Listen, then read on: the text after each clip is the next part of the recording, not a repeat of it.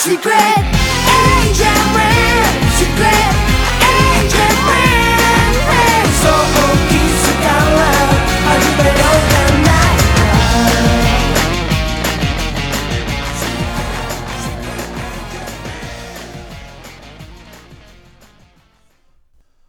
Welcome to this Uvula audio presentation of Mission Moonfire by Jack Lancer.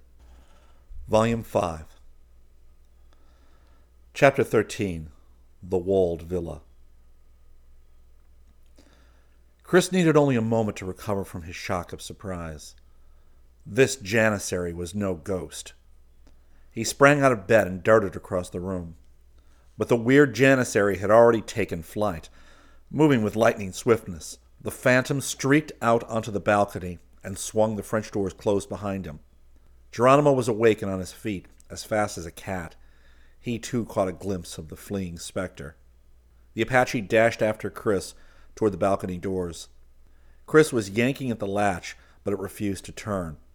He must have jammed it from the outside.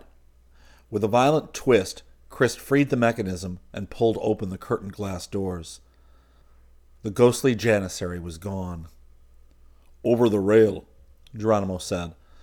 Both boys rushed out and craned their necks into the darkness. A figure was climbing down the thick creeper which grew up the wall of the hotel. An instant later he plunged into the shrubbery, then scurried off through the moonlit gloom in the garden. Pursuit was useless. "Did you see that getup he had on?" Chris asked. Geronimo nodded. "One of those spooks the professor was talking about, with phosphorescent dye on his clothes. What was he doing when you spotted him?" "Nothing. I think he'd just gotten into the room, but we'd better make sure." The boys checked their clothes, luggage, and other belongings. They could find no sign of any tampering or searching by the phantom. The yataghan from the restaurant was still in the dresser drawer.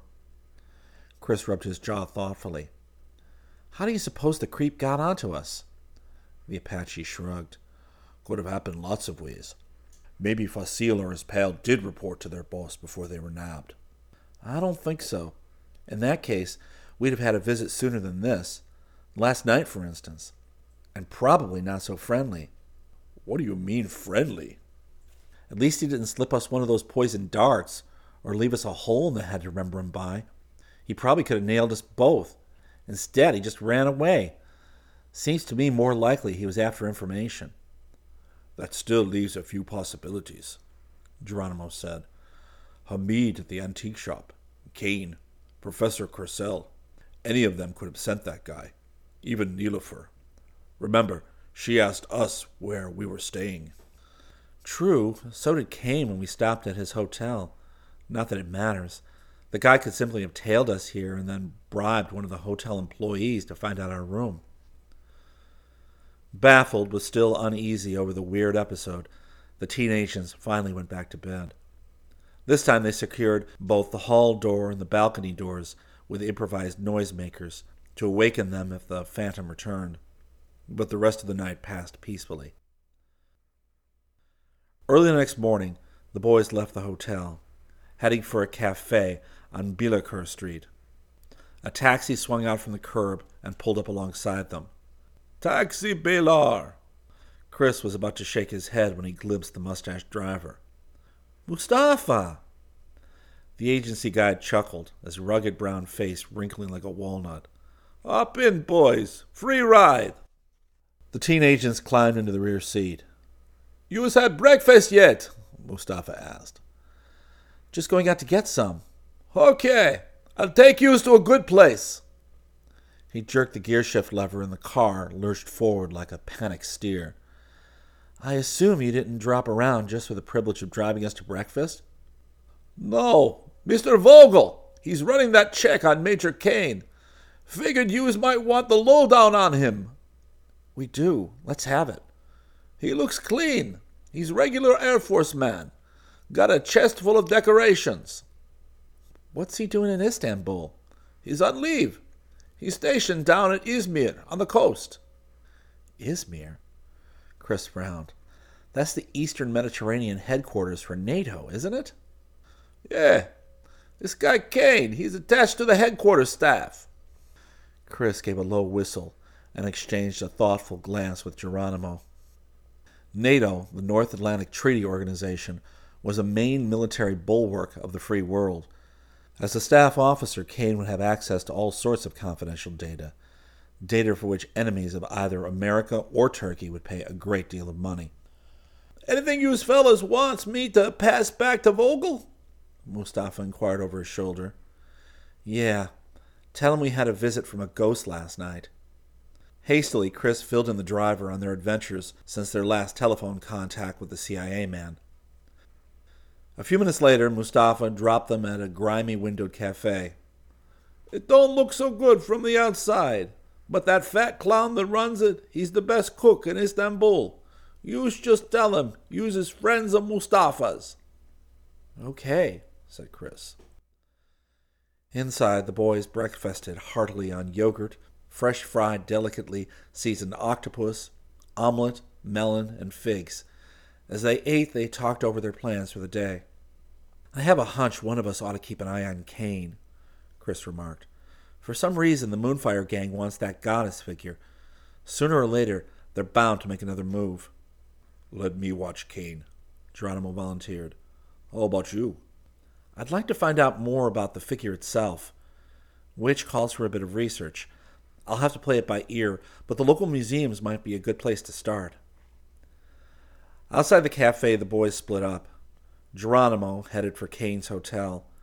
Chris, after stopping for information at the Turkish Airlines office, went on to the Archaeology Museum near the Topkapi Palace and the Museum of Oriental Antiquities just across the street in Gulhane Park. He spent the whole morning in the two museums, browsing among sculpture, pottery, tablets, and all sorts of artifacts. He also questioned several curators. Then, after a late lunch, he moved on to the Istanbul University Library to read about the Greek and Roman excavations along the Aegean coast and the ancient civilizations of Asia Minor. Shortly after 3 o'clock, there was a buzz on his wristwatch communicator. Chris hastily ducked out of sight among the dusty stacks to answer the call. Kingston 1 here. Geronimo spoke in Apache. Something's cooking, Chunde. Better get down here fast. Kane's having a secret powwow with somebody, and I think he's smoking the pipe with Dr. Death. Tote! Chris stifled a gasp. Where are you? A villa in the suburbs north of Istanbul, near the Bosphorus. I managed to trail Kane here in a taxi. He gave directions tersely. Okay, fine, stay put. I'll get there as fast as I can. He caught a cab outside the university and offered the driver a 25 lira tip to crowd the local speed limit, if there was any. Soon they were bucking their way through the traffic over the Galata Bridge, then bowling northward along the Bosphorus Coast Road. The taxi stopped near Ortaköy, in an area of drowsy, sun-baked streets and scattered villas nestled among clusters of cypress, myrtle, and mimosa. Chris paid off his driver and quickly found the place where Geronimo had described. The villa lay well back from the street behind a high stone wall, with a wooden gated archway in the center. At one corner, among the dense surrounding shrubbery, stood a tall tree. Chris hurried to it and saw Geronimo peering down at him from the branches. Come on up, Chunde. The blond agent grabbed a limb and swung himself up beside his buddy. From their vantage point, Chris could see down into the courtyard and garden. There was a small gatehouse near the archway, but its occupant, if any, was invisible from the tree. The pink stucco villa was U-shaped and enclosing a small inner patio with a wrought iron table and chairs grouped near a fountain. Where are they? Chris whispered. They're down there, at the table on the patio, Geronimo replied. Kane and someone else. They went inside about 10 minutes ago. I couldn't see the other guy very well, but from his profile, I'm pretty sure it was Dr. Death. A skinny little old character with a monocle. Huh. Looks as though one of us may have to go in and wire him for sound. The boys flipped a coin. Chris won the toss. He dropped lightly into the courtyard from the overhanging branch and darted toward the villa. Several windows stood open. Chris peered into one and hoisted himself cautiously inside. He was apparently in the main drawing room of the villa. It was furnished in a mixture of European and Oriental styles, with a huge, ornate chandelier, mirrors, divans, and cushions. No guards were in sight, but a faint sound of voices came from somewhere overhead. Tiptoeing, Chris made his way up a curving staircase to a railed balcony overlooking the main floor. He went along the balcony and around a corner into an enclosed corridor, then paused near a richly colored wall tapestry as the voices grew more audible. They were coming from a doorway farther down the hall.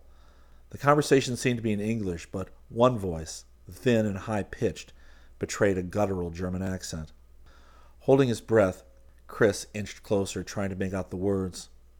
An instant later, he froze with a start as a sharp point of metal pricked the back of his neck.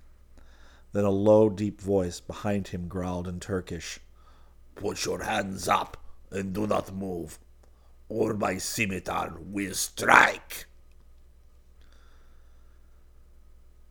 Chapter 14. A Swinging Send-Off.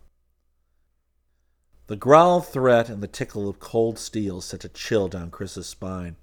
As his hands rose slowly, one brushed the wall tapestry. Suddenly, Chris's fingers clawed at the hanging fabric. He ripped it down and whirled in a lightning sweep, using the heavy stuff to smother the scimitar blade and knock the guard off balance. The man staggered backwards, spluttering and cursing. Before he could recover, Chris leapt past him, heading for the balcony. A bellow of rage followed him around the bend of the corridor. The shout seemed to rouse the whole household to action. 2 guards came running toward him. Chris saw he had no hope of reaching the stairs. Grabbing the rail, he swung himself over. For an instant he clung to the balustrade with one hand and one foot. Then, like a flying trapeze artist, he dived across empty space. With a straining gasp, he caught hold of the huge chandelier. There was a screech of rending metal as the impact set it swinging like a pendulum. At the outward end of its swing, Chris let go and dropped to the floor. Guards poured down the staircase as he raced for the windows. The chandelier was rocking and shuddering convulsively, its crystal ornaments tinkling like sleigh bells. A moment later, the last dangling shred of support gave way, and the whole monstrous assembly ripped loose and plunged downward, just as the leading guard passed beneath it. The chandelier crowned him with a clanging thud, followed by a noise like an explosion in a glass factory as it crashed to the tile floor on top of him. The guards behind him, unable to halt their rush, tripped and went sprawling across the tangle of limbs and wreckage. Chris never paused to look back. Reaching an open window, he leapt through and landed on a flower bed. A sentry had rushed from the gatehouse at the sound of the crash. He bawled at Chris to halt. Instead, Chris sprinted across the courtyard toward the overhanging tree. The sentry raised his weapon to fire, but Geronimo's pocket pen spat first. Pinked by a sleepy sliver, the sentry collapsed. Chris leapt for the tree and caught a limb. The Apache's hand yanked him up safely among the branches. "Let's get out of here," Chris gasped. The boys dropped to the ground outside the wall and fled down the road. At the first cross street, they cut through a lush flower garden, came out of a high-walled alley at the rear, and plunged into a twisting maze of back streets and lanes. The sound of a car suddenly reached their ears as it skidded around a corner in top gear. Geronimo grabbed his buddy and pulled him down into a clump of bushes. A big gray Rolls-Royce roared past with several of the armed guards from the villa. "They're hunting for us," Chris muttered. The teen agents crouched in their hiding place for 10 minutes. Then they emerged from the bushes and took off at a run, heading in the general direction of the Bosphorus, where they finally caught a cruising taxi. On their way back to Istanbul, Chris ordered the driver to stop at a roadside cafe. Here he found a telephone and called the Suleiman Travel Agency. Vogel listened to his terse account of what had happened at the villa. "Good work," the CIA man said. "But you're both hotter than firecrackers right now. That janissary business last night probably means they have you spotted. I suggest a change of scene and some live fish at 8 o'clock tonight." Chris hung up with a frown. Live fish? dinner at 8? The boys taxied back to their hotel, packed swiftly, and checked out. You are leaving Istanbul, Bela? Yes, we're joining a friend on a motor tour of Turkey, Chris told the desk clerk. Oh, it is wonderful, a beautiful country. I am sure you will enjoy yourselves most heartily. Not a dull moment so far, Chris agreed. The cab dropped the boys at the Sirkechi railway station. A few minutes later, after mingling with the crowd there, they caught another taxi. This time, Chris told the driver to take them to the Istanbul Hilton. The splendid modernistic hotel on the heights above Beyoğlu was the best-known hostelry for American tourists. Therefore, the teenagers hoped the last place their enemies might think of looking for them. By the way, Chris asked the Hilton clerk as they registered, what's the best live fish restaurant in Istanbul? Kanli Balık, of course, sir. It's on the Bosphorus at Sarıyer. The seafood is magnificent all over Istanbul, but at Kanli Balık, the fish are kept alive until just before they're cooked. You can pick out your own meal for the chef to prepare, in fact. Chris grinned. Might have known. Kanli Balık means live fish in Turkish, doesn't it? The boys wasted no time in unpacking. As soon as the bellhop had deposited their luggage and left the room, Geronimo turned to his buddy. What about Kane, Chunde? Think we ought to put the sleeve on him? You took the words right out of my mouth, Indian boy. By all means, let's powwow with the bird soldier and find out what he was doing in the enemy camp. But we'd better keep our eyes open for Tote's men. The teen agents taxied to Major Kane's hotel, where they were informed at the desk that Kane had left. You mean he checked out? Chris asked. Evet, efendim. He checked out before noon, but his luggage was still here. A few minutes ago he telephoned and sent a messenger to pick it up. The boys walked out of the lobby, looking thoughtful. How do you read it, Jerry? The Apache shrugged. Gone with the wind, Chunde, which leads to a nagging suspicion that Tote has also quietly folded his tent. Back at the Hilton, the boys stretched out on their beds to await the evening appointment with Vogel. What about that museum research you were doing? Did it turn up anything? Geronimo inquired. A bit, not much. I have a hunch the figure came from Sardis. Where's that? About 60 miles inland from Izmir, the place where Kane's stationed. It's the site of an ancient city, the place where coins were first invented, as a matter of fact. How did you deduce that the moon goddess came from there? Well, guesswork mostly. The workmanship looked similar to some pieces from Sardis that I saw at one of the museums. Also, the figure had an inscription around the base. I didn't get much of a peek at that, the way Kane was holding the goddess, but it looked to me like ancient Lydian. And Sardis, at one time, was the capital of the Lydian Empire. He paused.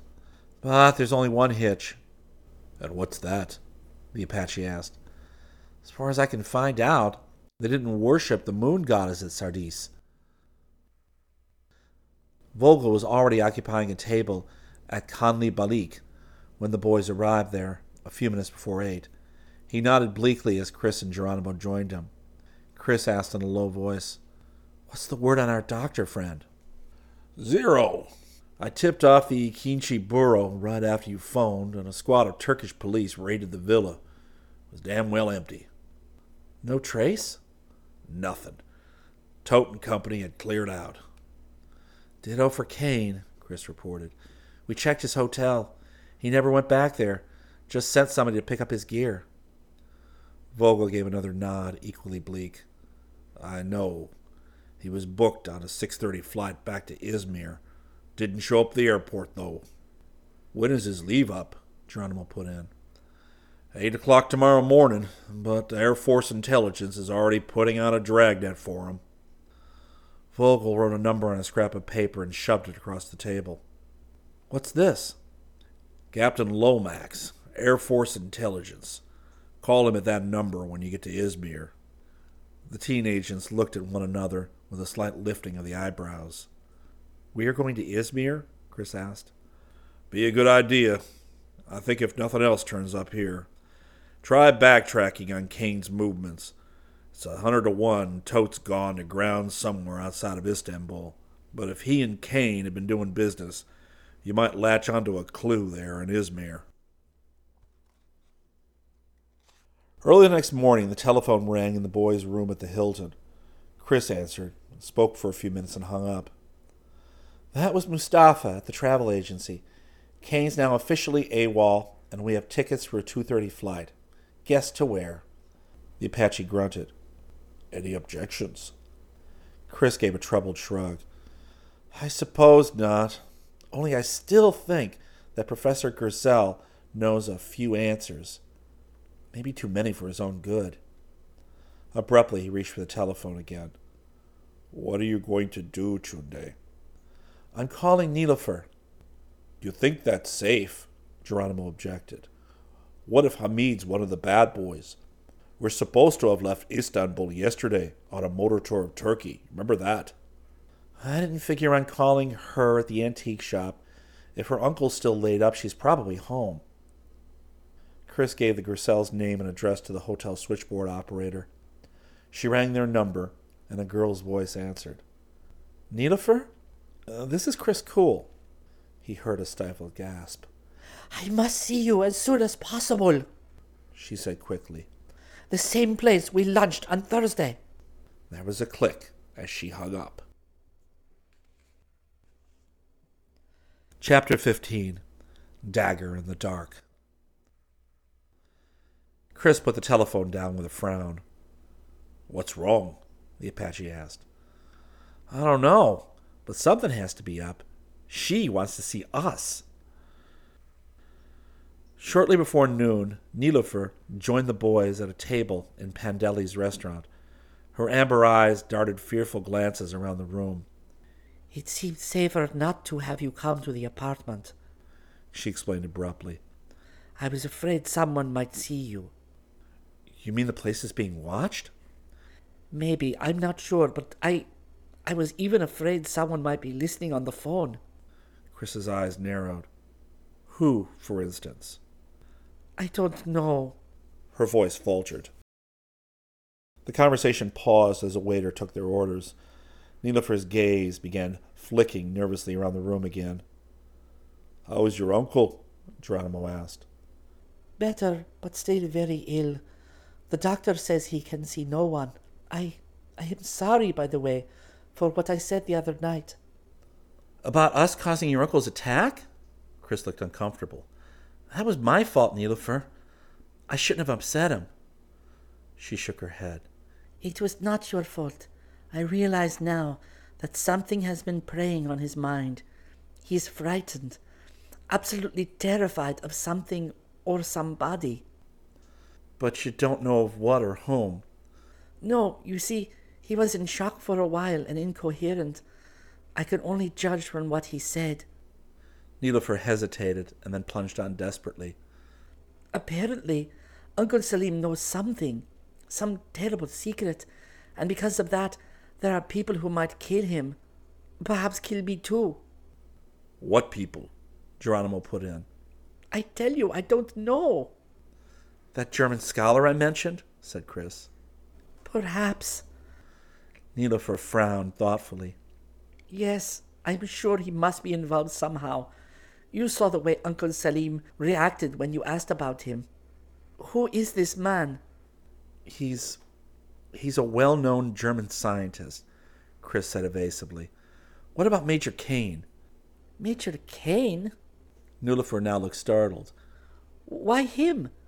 My uncle has never even met the Major. You're quite sure of that? Of course. Well, at least as far as I know. Look, your uncle has always been a professor, right? I mean, he's never been mixed up in politics or any kind of plotting or intrigue. Certainly not. Then whatever he's afraid of must have something to do with his archaeological work. I suppose. Has he ever mentioned a moon goddess figure? The girl's eyes got huge. A moon goddess figure? Yeah. Does that mean something to you? Maybe. Please tell me about it. Well, Major Kane owns a small terracotta statuette of a moon goddess. He was carrying it when he was attacked by those thugs. We thought he might have been visiting your uncle, maybe consulting him about it. Nilofer shrugged. I don't know, but last night, during one of his spells, Uncle Salim gave me a message for you. The teen agents exchanged eager glances. What was it? Chris asked. He said to tell you to find the valley where the temple of the moon goddess rises to the sky. They were interrupted as the waiters served their food. During the meal, Nilofer, with her black long hair and glowing almond-shaped eyes, seemed like an exotic oriental statue herself, sitting stiffly and saying little. When lunch was over, she excused herself hastily. It would be best if I left here alone. The boys taxied to Yeselkoy Airport to catch their flight to Izmir. As the sleek airliner flew over the Sea of Marmara and Asia Minor toward the Aegean coast, they mulled over their meeting with Nilofer. What do you make of that Valley of the Moon Goddess jazz? Geronimo mused. Not much, except that we're still up to our eyeballs in archaeology. Maybe. Then again, the professor may have been out of his head and raving. But the archaeology angle still figures, Chris argued. How else would Cain's moon goddess figure come into the action? I have no idea. But we came to Turkey to find Dr. Death and a ring of assassins, remember? Where does this all fit in? Well, for one thing, their war cry seems to be the moon is on fire. Chris frowned. Put that together with a moon goddess and we could be up against some kind of crazy religious cult. And ghosts, Chunde. Don't forget. Ghosts in uniform. The Apache bared his teeth in a mirthless grin.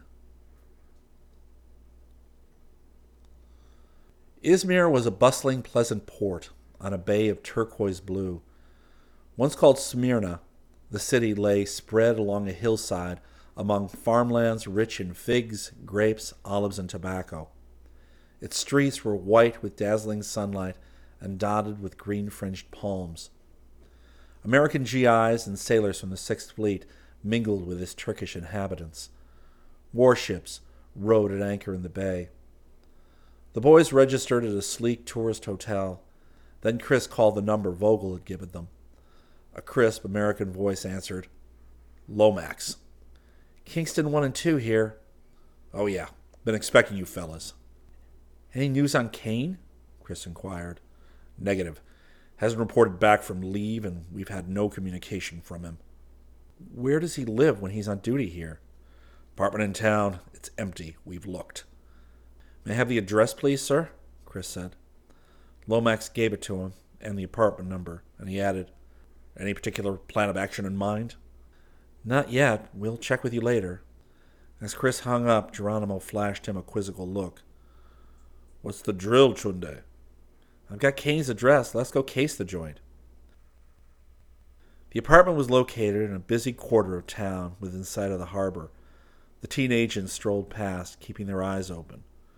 Do you want to go inside? Geronimo murmured. Chris shook his head. We'd better not. Tope may be having the place watched. The boys killed time for the rest of the afternoon and enjoyed a leisurely dinner. After nightfall, they managed to slip into the apartment building by a rear entrance. Cain's apartment was on the second floor. Chris picked the lock and they stepped inside quietly. They had scarcely closed the door when Geronimo froze in the darkness. An instant later, he dropped to the carpet and pulled Chris down with him. Someone's here, the Apache whispered. Chris felt a twinge of doubt. He had not heard the slightest sound. The flat exuded a still, stuffy air of vacancy, as if no one had set foot in it for days. Maybe Jerry's imagination was working overtime. All the same, his instinct had never let them down. Better not take any chances, Chris decided. How are we going to handle this? He whispered back. Split up. One buzz if you spot him. The room was pitch dark, except along one wall where traces of light filtered in through the not-quite-closed slats of Venetian blinds. From his sports coat pocket, Chris took out a fountain pen, unscrewed the cap, and held it to one eye. Geronimo did the same. The devices were infrared snooper scopes. Slowly, the boys rose to a crouch and then moved about silently, sighting through the scopes. Suddenly, there was a quick buzz on Chris's wristwatch communicator. He held it to his ear. Koya, over this way, came Geronimo's hissing voice. He's crouching behind something. Chris circled toward the target area. His scope picked out a reddish, ghostly form huddled behind the dark mass of an easy chair. Watch yourself, Chunde, his buddy warned. He has a knife, I think. As Geronimo spoke, his hand groped over a nearby table and closed over something that felt like a cigarette box. He hurled it across the room. Chris saw the man's head jerk up and around as the box crashed against the far wall. A split second later, a blood-curdling Apache war whoop split the air. The Indian had grabbed up a straight chair and was holding it as he rushed at the stranger. The man struck out wildly with his knife, but the point buried itself deep in the wooden seat. Chris lunged and hooked one arm around the man's throat. The next moment the teen agent was swung off his feet as the man struggled upright and fought back like a trapped tiger. The fellow seemed superhumanly strong. Twisting and flailing his fists, he carried both boys with him in a moving tangle of limbs and bodies. There was no chance for judo tricks. Chris let go a whooping left hook that caught the man on the side of the head. Then Geronimo's clawing fingers found a pressure point under the man's ear, and he suddenly went limp. The boys stepped back, letting him slump to the floor. We caught a wildcat that time, Geronimo panted. Chris tightened the slats of the blinds and switched on a lamp. Somebody pounded on the floor above, and from the next apartment an irate man shouted quiet in Turkish. The man on the floor was squat and powerfully built. He had the broad cheekbones and slant-eyed Tartar look that Chris knew was sometimes seen among the Turkish peasants of Anatolia. Geronimo pulled the knife out of the chair to examine it. Another yataghan. Like the other Janissary blades, this one also bore the inscription, Allah Bioktur. Was he here to kill Cain? Geronimo wondered. My guess he was after the moon goddess, Chris replied. Too bad we can't make him talk. He wouldn't have spilled anyhow. Not him. It was obvious from the depths of the man's stupor that he was not likely to regain consciousness for some time. The boys searched him. In one pocket they found a handful of loose blue-green worry beads. No wonder he put up such a scrap. He must have gulped one of these down, Chris remarked. From another pocket, Geronimo pulled out a small paperback book, finely printed in Arabic characters. What's this? Let's see. Chris leafed through the slender volume and translated the title page. Well, well.